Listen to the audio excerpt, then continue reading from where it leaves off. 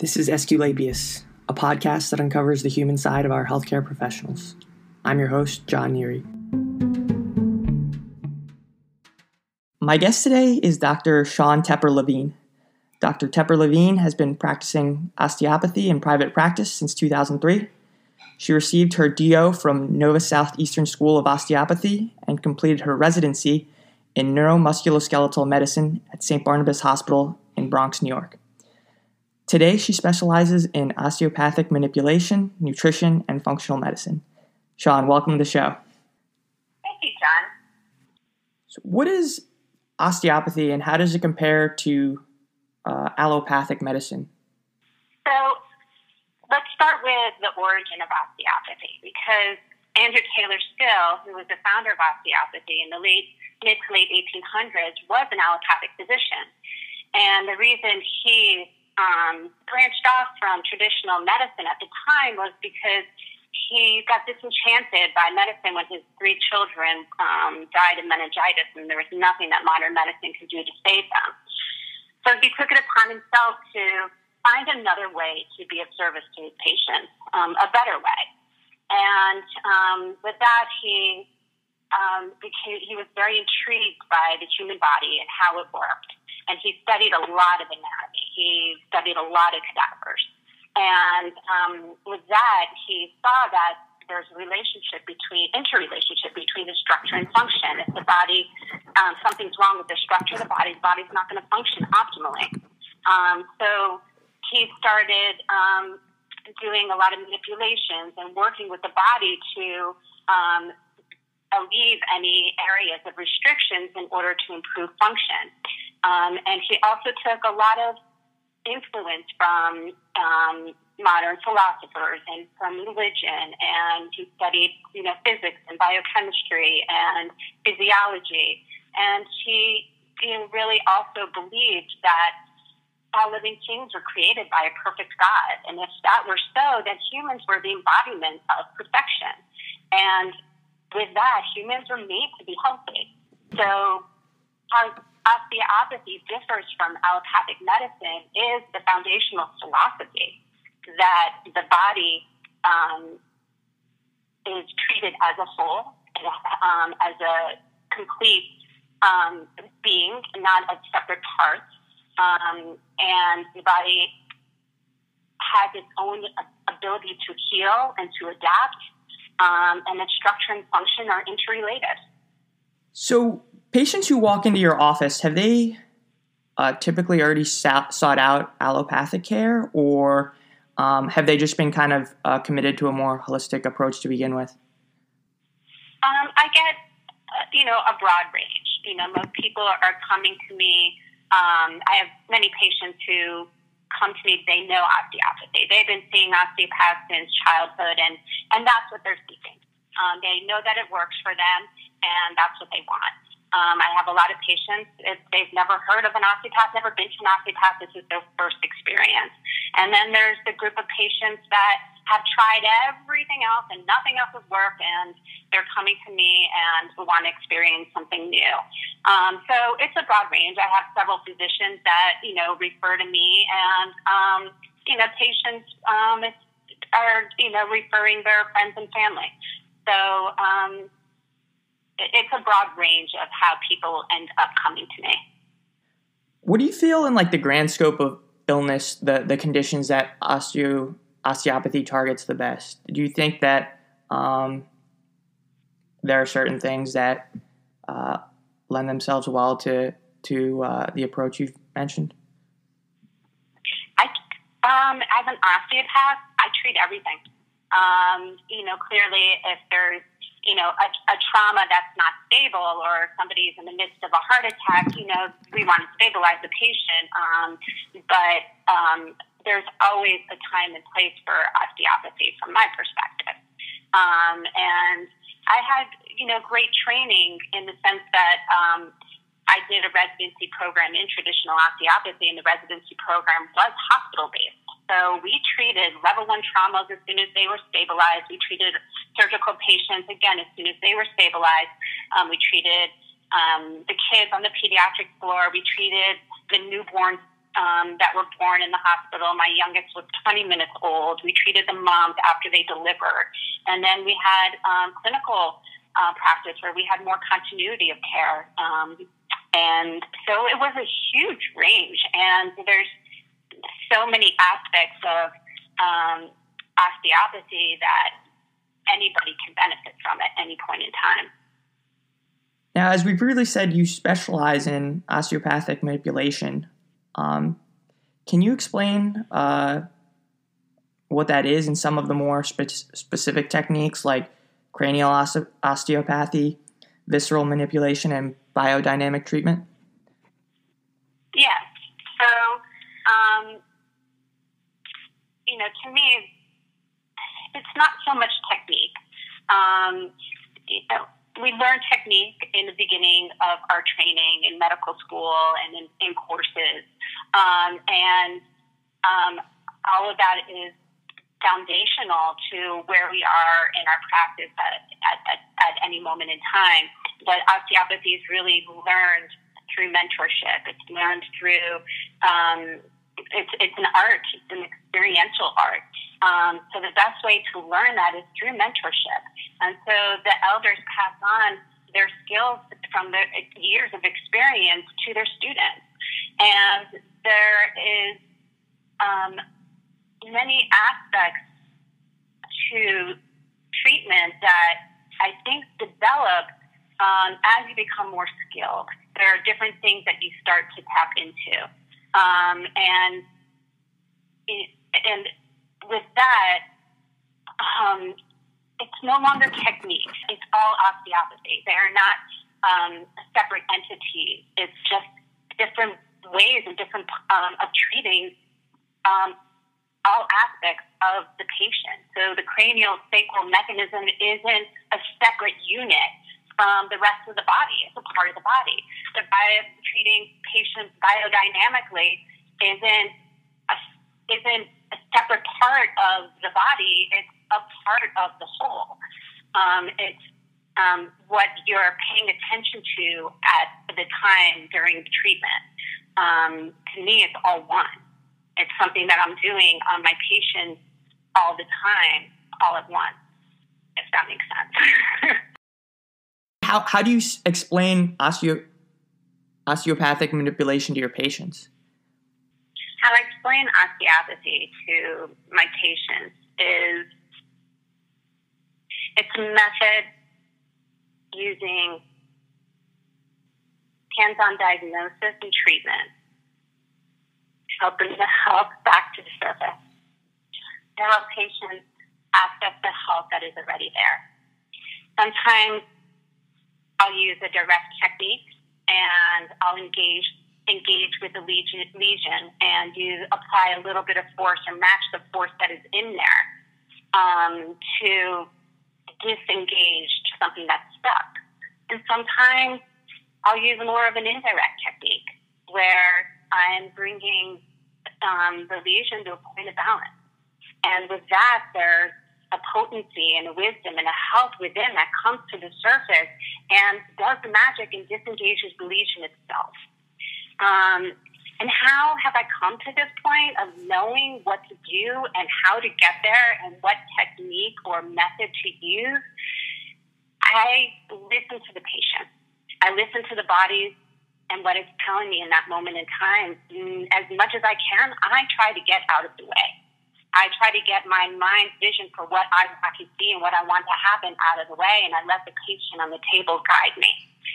And that's just come with years of experience and years of practice, learning to get out of the way and learning to listen and to pay attention to what's going on in that present moment. And yes, that's just taken a lot of practice. But there are many techniques that we learn in osteopathy. There's many styles of treating, and I've learned and had teachers that have practiced in many different ways, and I've taken a little bit from all of my mentors and have made it my own, which is what we all do. And Dr. Still, the founder of osteopathy, that's what he told us to do. He said, take my work and then dig on, learn more, find your way. And that's what I'm doing, is finding my way. And, my relationship when my hands are on a person's body, for the most part, I'm trying to get out of the way and listen to what the body needs in that moment in time. Yeah, I can certainly hear the wisdom and ease associated with getting out of the way. I mean, or at least conventional medicine, as we know it, is all about these interventions that are very much getting in the way, which, can be appropriate and needed, but I think there's also a lot of refreshment in just getting out of the way. Can you speak more about... Can I speak on that for just a moment? Sure. I think a part of what we need to practice getting out of the way of is the health. And we all get in the way. We want to do something. We want to make something happen, right? And we do that in our own personal lives. Instead of just sitting back and watching and allowing the health to surface, allowing that inherent wisdom within to come to the surface. It's not just a beautiful conceptual idea. It's actually palpable. You can feel it. And if we take the time to just listen and allow it to surface, it is the most beautiful thing to witness. And it's a practice. It's a practice to sit back and to trust. And one of my teachers said to me once, because there are days when I can't see it and it's not as apparent. And he told me to trust in the unseen as much as the seen. Yeah, there's certainly an element of faith there. Can you speak more to that, in that kind of your senses and your faculties as a human being can only take you so far, and you need to leap into the unknown if you truly want to get out of the way of your health? Yeah, there is definitely an element of faith. But osteopathy is a science. And it's knowing in-depth study of anatomy, physiology, biochemistry, and physics, and having all of that background and knowledge, and developing your palpatory skills so that you can feel when there's something that's stuck in the way, and then learning how to engage with that and engage with the inherent health within, which is also palpable, and trusting that is much smarter than anything that is in my mind. The health that I can palpate, the health that is there, trusting that it knows what to do way more than my mind can even conceive of. How much of it is also the patient kind of having faith in you to guide them in that way? Obviously, you have to have faith and kind of that, I don't know, not sixth sense, but sort of that wisdom to get out of the way. How much of it is also the patient has to get on board with that as well? Well, I think a part of what happens on the table is this patient starts to experience health again. So if I'm working on somebody and the first place we start is allowing the patient to get to a place of neutral, a place where the body gets more quiet, where they're starting to feel everything relax. They're starting to see how if they get quiet and their body relaxes and they start to get out of the way, something inside them starts to surface. All of a sudden, their muscles start to relax. All of a sudden, their nervous system quiets down. All of a sudden, the chatter in their brain starts to go away. It's not a faith. It's an experience. It's real. It's really happening. Something else is surfacing because they are getting out of the way. And it's in that quiet. That's where the treatment starts to happen. That's where the health starts to come to the surface. That's when they are in the present moment, this moment in time. They've let go of everything in the past. They're not worried about what's going on in the future. They are right here, right now, in this moment in time, tapping into the health. That is always there. That we are always, so many people are just too busy and filling their time and filling their minds and their days and distracting themselves from what is there. It's getting out of the way. It's always there. It's not a phase. You got to experience it. When you experience it, you realize it's not a phase. The only time faith comes in is sometimes it's hard to get there, but it's always there. So you believe that it's always there because you've experienced it before. You know what it is. And if you've never experienced it before, then osteopathy can be one modality that can help you come back to the health that's always been there. I can definitely hear in your voice the, commitment and belief and trust in this process. And you've alluded to sort of how it's been a long time coming, right? You've had to sort of deal with being in the way for a long time. Could you talk more about in your own, personal health and your interactions with patients, how that's unfolded to the point where you are today? Yeah, that's a good question, John. And that you're right. It has been a journey, and it's been a journey of, I think, resisting and fighting the notion that the health is inside me and me reaching out for other people to heal me or other modalities to heal me. I've been on my own journey, and my own practice, and I've had many head traumas, and I went through chronic Lyme and biotoxin illness that has challenged me a lot, and has challenged me in the sense of what is healing and where is the health. And I've turned and looked outside myself in many different ways. And it wasn't until I've come back to myself, and osteopathy has only been a reminder of that, that I started healing on a deep cellular level. And I think a part of what my role in as a physician is to be the reminder for people of where the health is, and to help them remember who they are.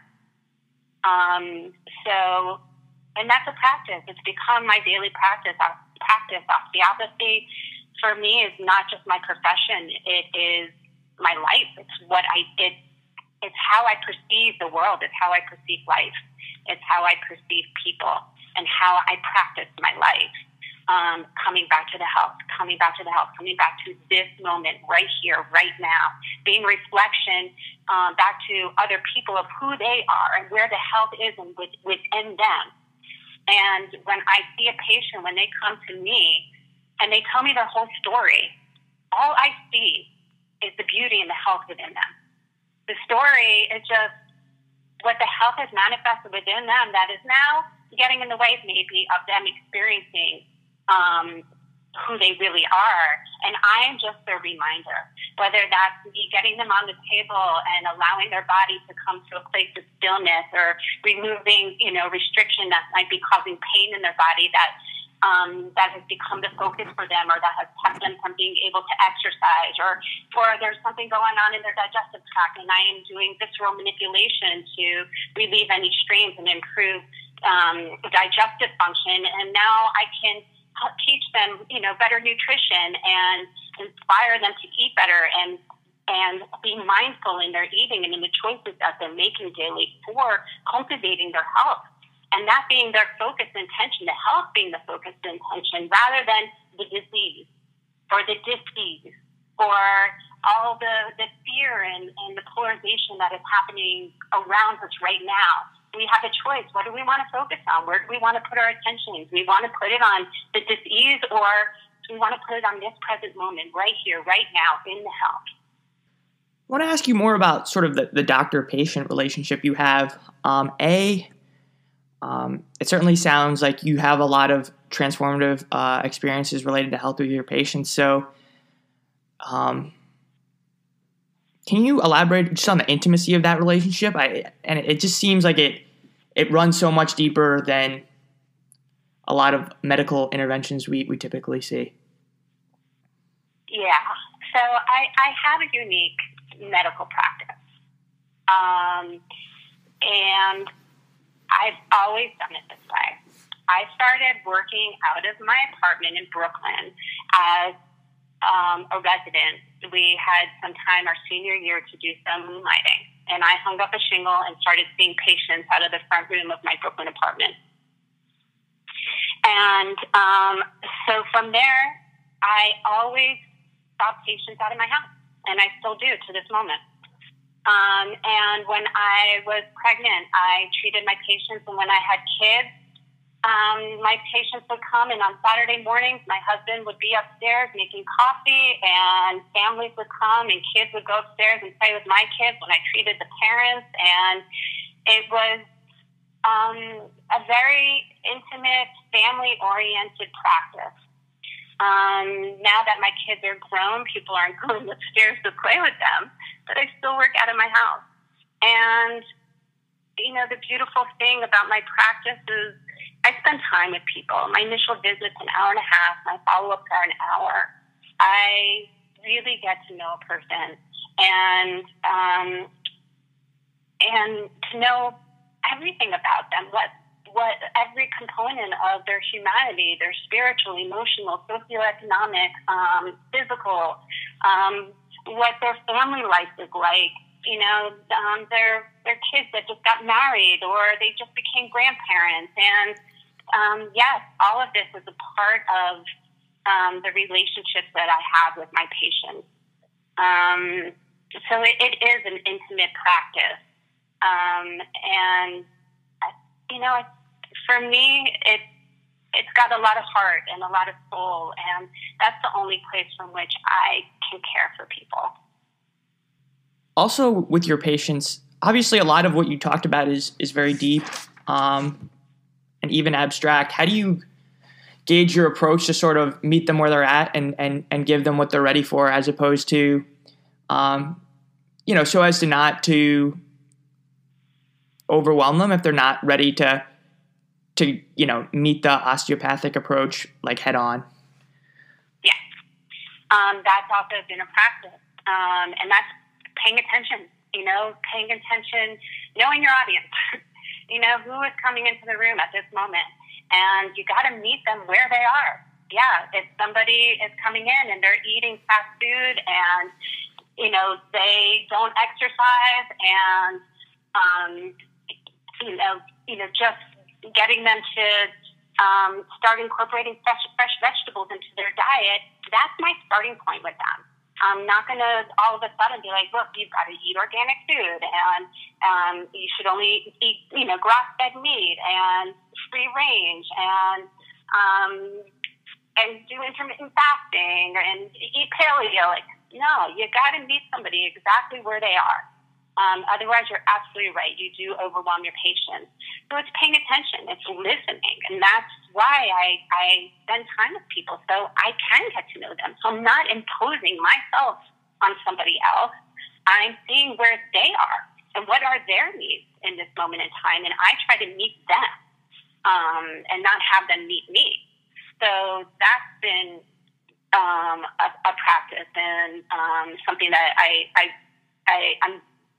teach my students all the time. I want to zone in on the spirit part here of mind, body, spirit. We've alluded to faith and having sort of like a faith and trust in health. Do you seek to incorporate your patient's spiritual beliefs into your osteopathic approach, and how do you kind of navigate that? Especially considering everybody has, you know, diverse beliefs. Yeah. So I take a thorough history when somebody comes in, from conception to birth. And one of my questions is, do they have a spiritual practice? Do they meditate? Do they pray? Are they doing yoga? Do they practice mindfulness? And from there, I can gauge where somebody's at. And some people are like, no, I don't. So every person leaves my office with the same prescription. And that is to incorporate joy, laughter, and love every day into their life. And that in itself can be a spiritual practice. It's coming to the present moment, to this moment. So when you're in joy, when you're in laughter, when you're in love, you're here. You're experiencing the moment fully. That's a spiritual practice. So whether somebody is sitting in meditation or they're praying to their God or practicing their religion or practicing mindfulness, to me, each of those are building the spirit, cultivating spirit, laughing with your children, doing your artwork that brings you joy, that's feeding your spirit. Can you discuss, I know you have a Instagram food blog, correct? So yeah, I'm not really good with social media, but when COVID came and we were in lockdown, I played with my food blog on Instagram, and as you can see, I haven't posted anything in many months, but it was really fun. I really enjoyed it. I use food as medicine all the time. I have a degree in nutrition, and I love using food as medicine, and I've been practicing botanical medicine for years. I love foraging. I have my own medicinal garden, and I cultivate my own herbs and make my own medicine. So I love sharing that, and I'll share that with my patients. I've done a couple of years of 21-day cleanses with my patients where we really in depth go into food as medicine, and as part of that, as part of our meetings, I do food demonstrations and cooking demonstrations to teach people how easy it can be to work in your own kitchen and make healthy food. So my intention with the food blog was to take what I do in my 21-day cleanse groups and put it up on the blog. Like, these are easy meals. It's seasonal, so I guess the time I was doing it was spring, so there were so many great spring greens coming up. We had ramps, and a lot of my herbs and fresh salad greens were coming up, so it was easy to post some easy things that I make in my kitchen that and hopefully inspire others to do the same. But what is the healing power of food kind of beyond the zero-sum game that we often get wrapped into, right, of calories and exercise and so forth? How can like food heal you sort of beyond that, narrow scope? Well, the nutritional value of food, of course, is number one. So the more colorful and natural. So yeah, you can eat colored foods, but clearly vegetables. And the most colorful ones, ones rich in polyphenols, your fruits and vegetables. Those are going to be the ones that I encourage people to really focus on. That's where you're going to get the most nutrient dense foods from that group of foods.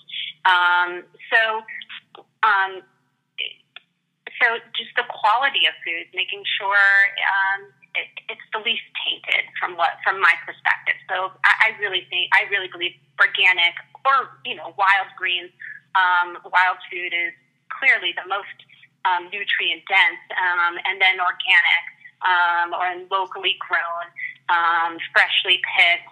Like, those are going to be the foods that people should focus on the most. And then in terms of proteins or organically raised meats, grass-fed beef, free-range chickens, free-range eggs. Again, the most nutrient-dense foods to choose from that group of foods. And same thing with grains. And, I don't think there's one size fits all. There might be a group of people or some people that I might recommend that they keep grains low in their diet or the carbs low in their diet. It depends on a person's specific needs and what they're coming in with. I might prescribe a certain dietary plan for them that might look different than somebody else's. But for the most part, the most nutrient-dense foods, the most alive foods, you want that life force in the foods to come into you. And then a part of what you eat is how you eat. So sitting down, eating mindfully, taking the time to sit and enjoy your meal and just eat and not talk on the phone, not do your work and your computer work. And I'm guilty as charged. I do this all the time as well. And I have to remind myself, no, take a break, sit and eat and allow your body to digest and assimilate. And so that's another part of fooding, that's a good word, of eating and nutrition that I try to impart on my patients and on myself, and remind myself as well. So a couple more general questions here. Can you just talk about how in your life and your practice of osteopathy that you balance the science and art of medicine? Yeah, it is a balance. It goes back to, or maybe, I don't know, what was that? I was just going to say, maybe like what aspects or what parts of your practice do you feel like are more embody kind of the art of medicine, and what parts are more scientifically rigorous? Yeah. So it's both. They're both important. I'm constantly studying anatomy. I'm constantly studying physiology, taking tons of courses in osteopathy, going back to learning embryology and the details of anatomy. And, taking tons of functional medicine courses and webinars and learning more on the latest information on, how to treat digestive problems or cardiometabolic issues. So the science is always there.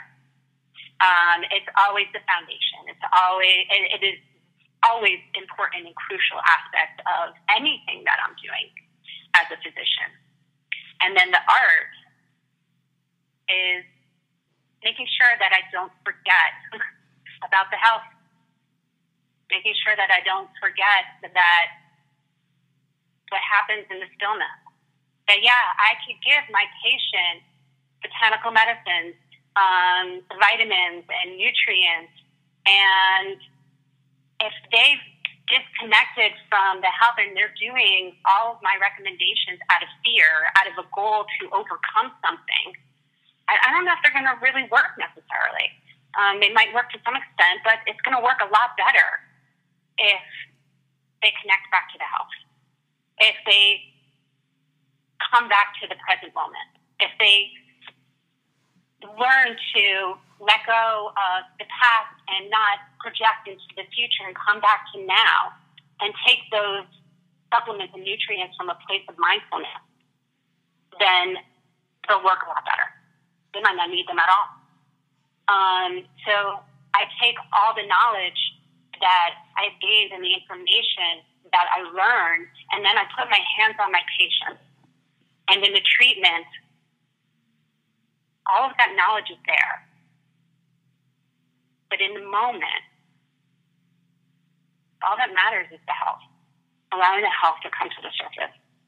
Yes, it's important for me to know the anatomy of the hip and how it articulates with the ilium and all of the ligaments and the SI joint and how, the psoas muscle comes down and attaches to the lesser trochanter of the hip, and the psoas muscle blends in with the fascia of the medial arcuate ligament of the diaphragm. So you have a direct connection between the diaphragm and the hip, and all that's really important for me to know when I have my hands on, because I can see that connection between the breath and the motion of the hip, because I understand the anatomy and I understand the physiology.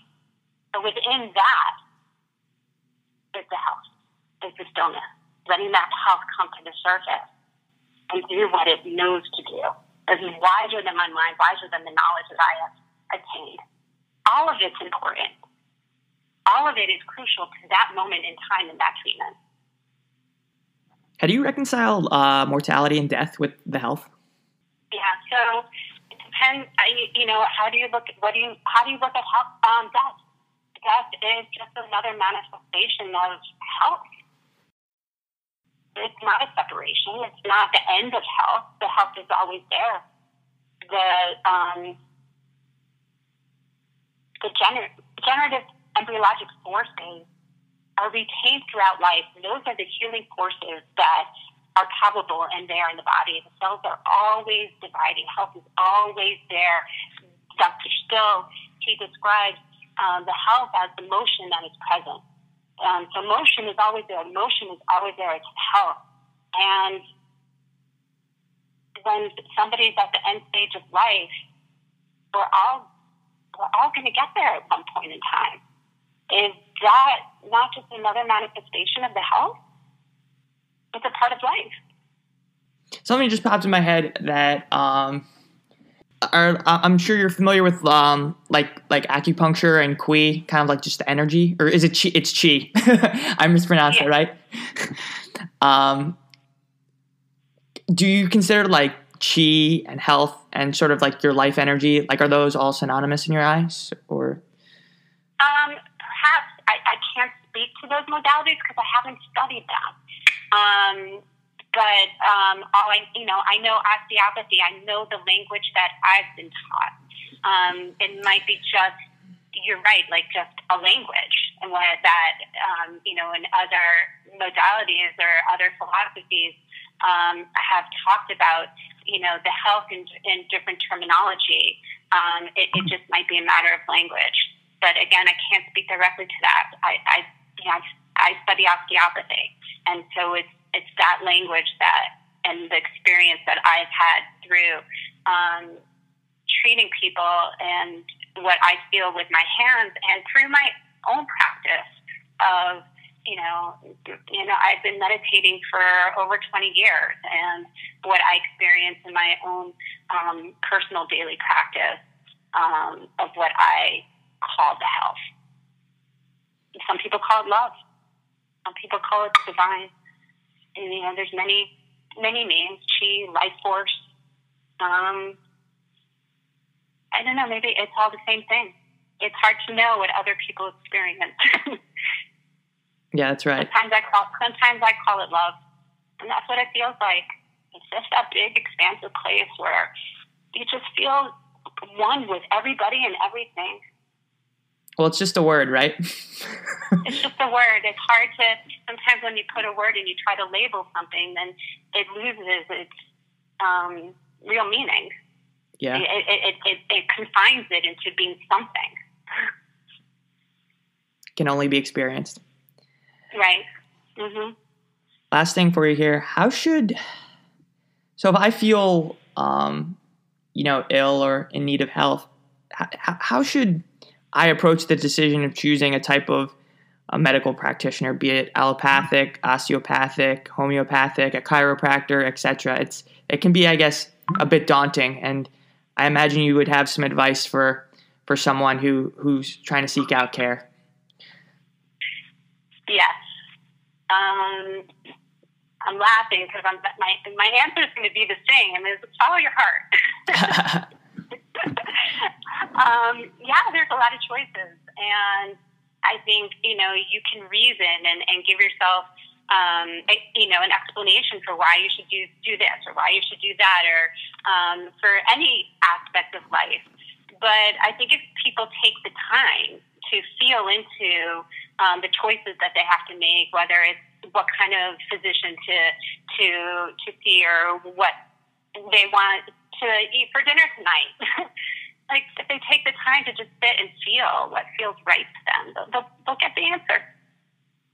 And it's information is power. Information and knowledge, yes, it's very powerful, and it's good to know and do the research. Like, what are the options that are out there, and what might be the best choice? And there's so many options now, for healing and different modalities, and learn about them and ask questions and get other people's opinions of what has worked for them. Hey, I'm biased. I'm going to tell you go see an osteopath. But, when you're making that choice, always follow your heart. Feel what, learn to move into your body, out of your mind, out of your head, and move into your body, into your heart. And where are you getting expansion? Where does it feel right? Right on. I'm going to jump into a lightning round here, a series of fast-paced questions to tell us more about you. So we're recording this on Halloween, so I got to ask you what your favorite Halloween candy is. Back in the day, my favorite Halloween candy was definitely Kit Kat. Kit Kat? Yep. And I still love chocolate, except these days it's definitely organic dark chocolate. Does it taste a lot better? And if I want the crunch, it'll be with almonds. What's the best Halloween costume you've ever had? Well, my husband is a redhead, and one year we did Raggedy Ann and Andy. And his name was actually Andy. So that was a great costume and a load of fun. We had a good time that night. As we said, you're big in nutrition. So what's your favorite dish to cook? My favorite dish to cook? There's so many. But I'd have to say a staple, easy, and something that I always crave is sauteed greens. I know it's so simple and easy and silly, and really that's your favorite, but yes, I crave greens, and I'm a bit more bitter, that's better for me, and tons of garlic. And I think my favorite all-time food is butter. I love grass-fed butter. Didn't know we'd be hearing that from a doc, but I guess go out and get some butter, guys. Yes. What's your go-to self-care technique? What am I caring for? As in I just think like I have an answer because this encompasses everything. Dancing. Dancing? Definitely Nice. dancing. Mm-hmm. I love to dance. I've done all kinds of dance and 5 rhythms and conscious movement practices. And sometimes when I feel stuck, my body hurts, I'm stuck in my head, I can't get into quiet down to get into meditation, I put music on and I move. And that always does it for me.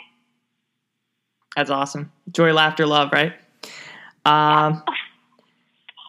An area of medicine or healing you would like to explore more?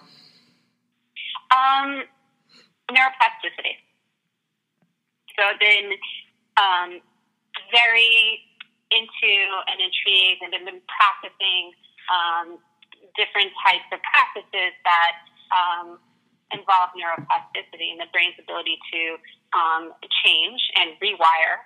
And all of that really intrigues me and fascinates me, and something that I spend a lot of time researching and reading and exploring and practicing myself.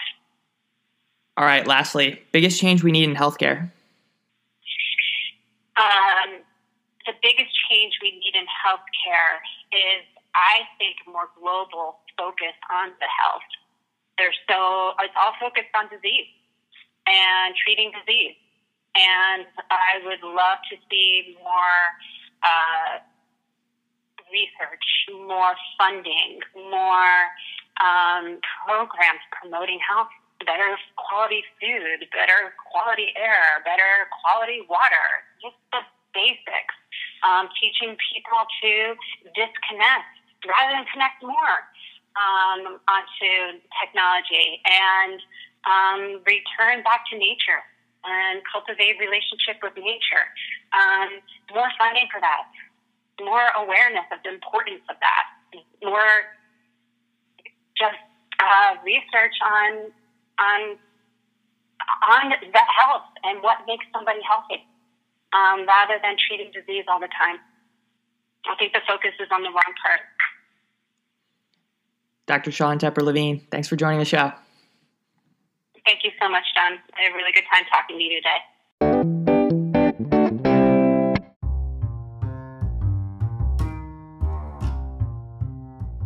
That concludes this episode of Esculapius.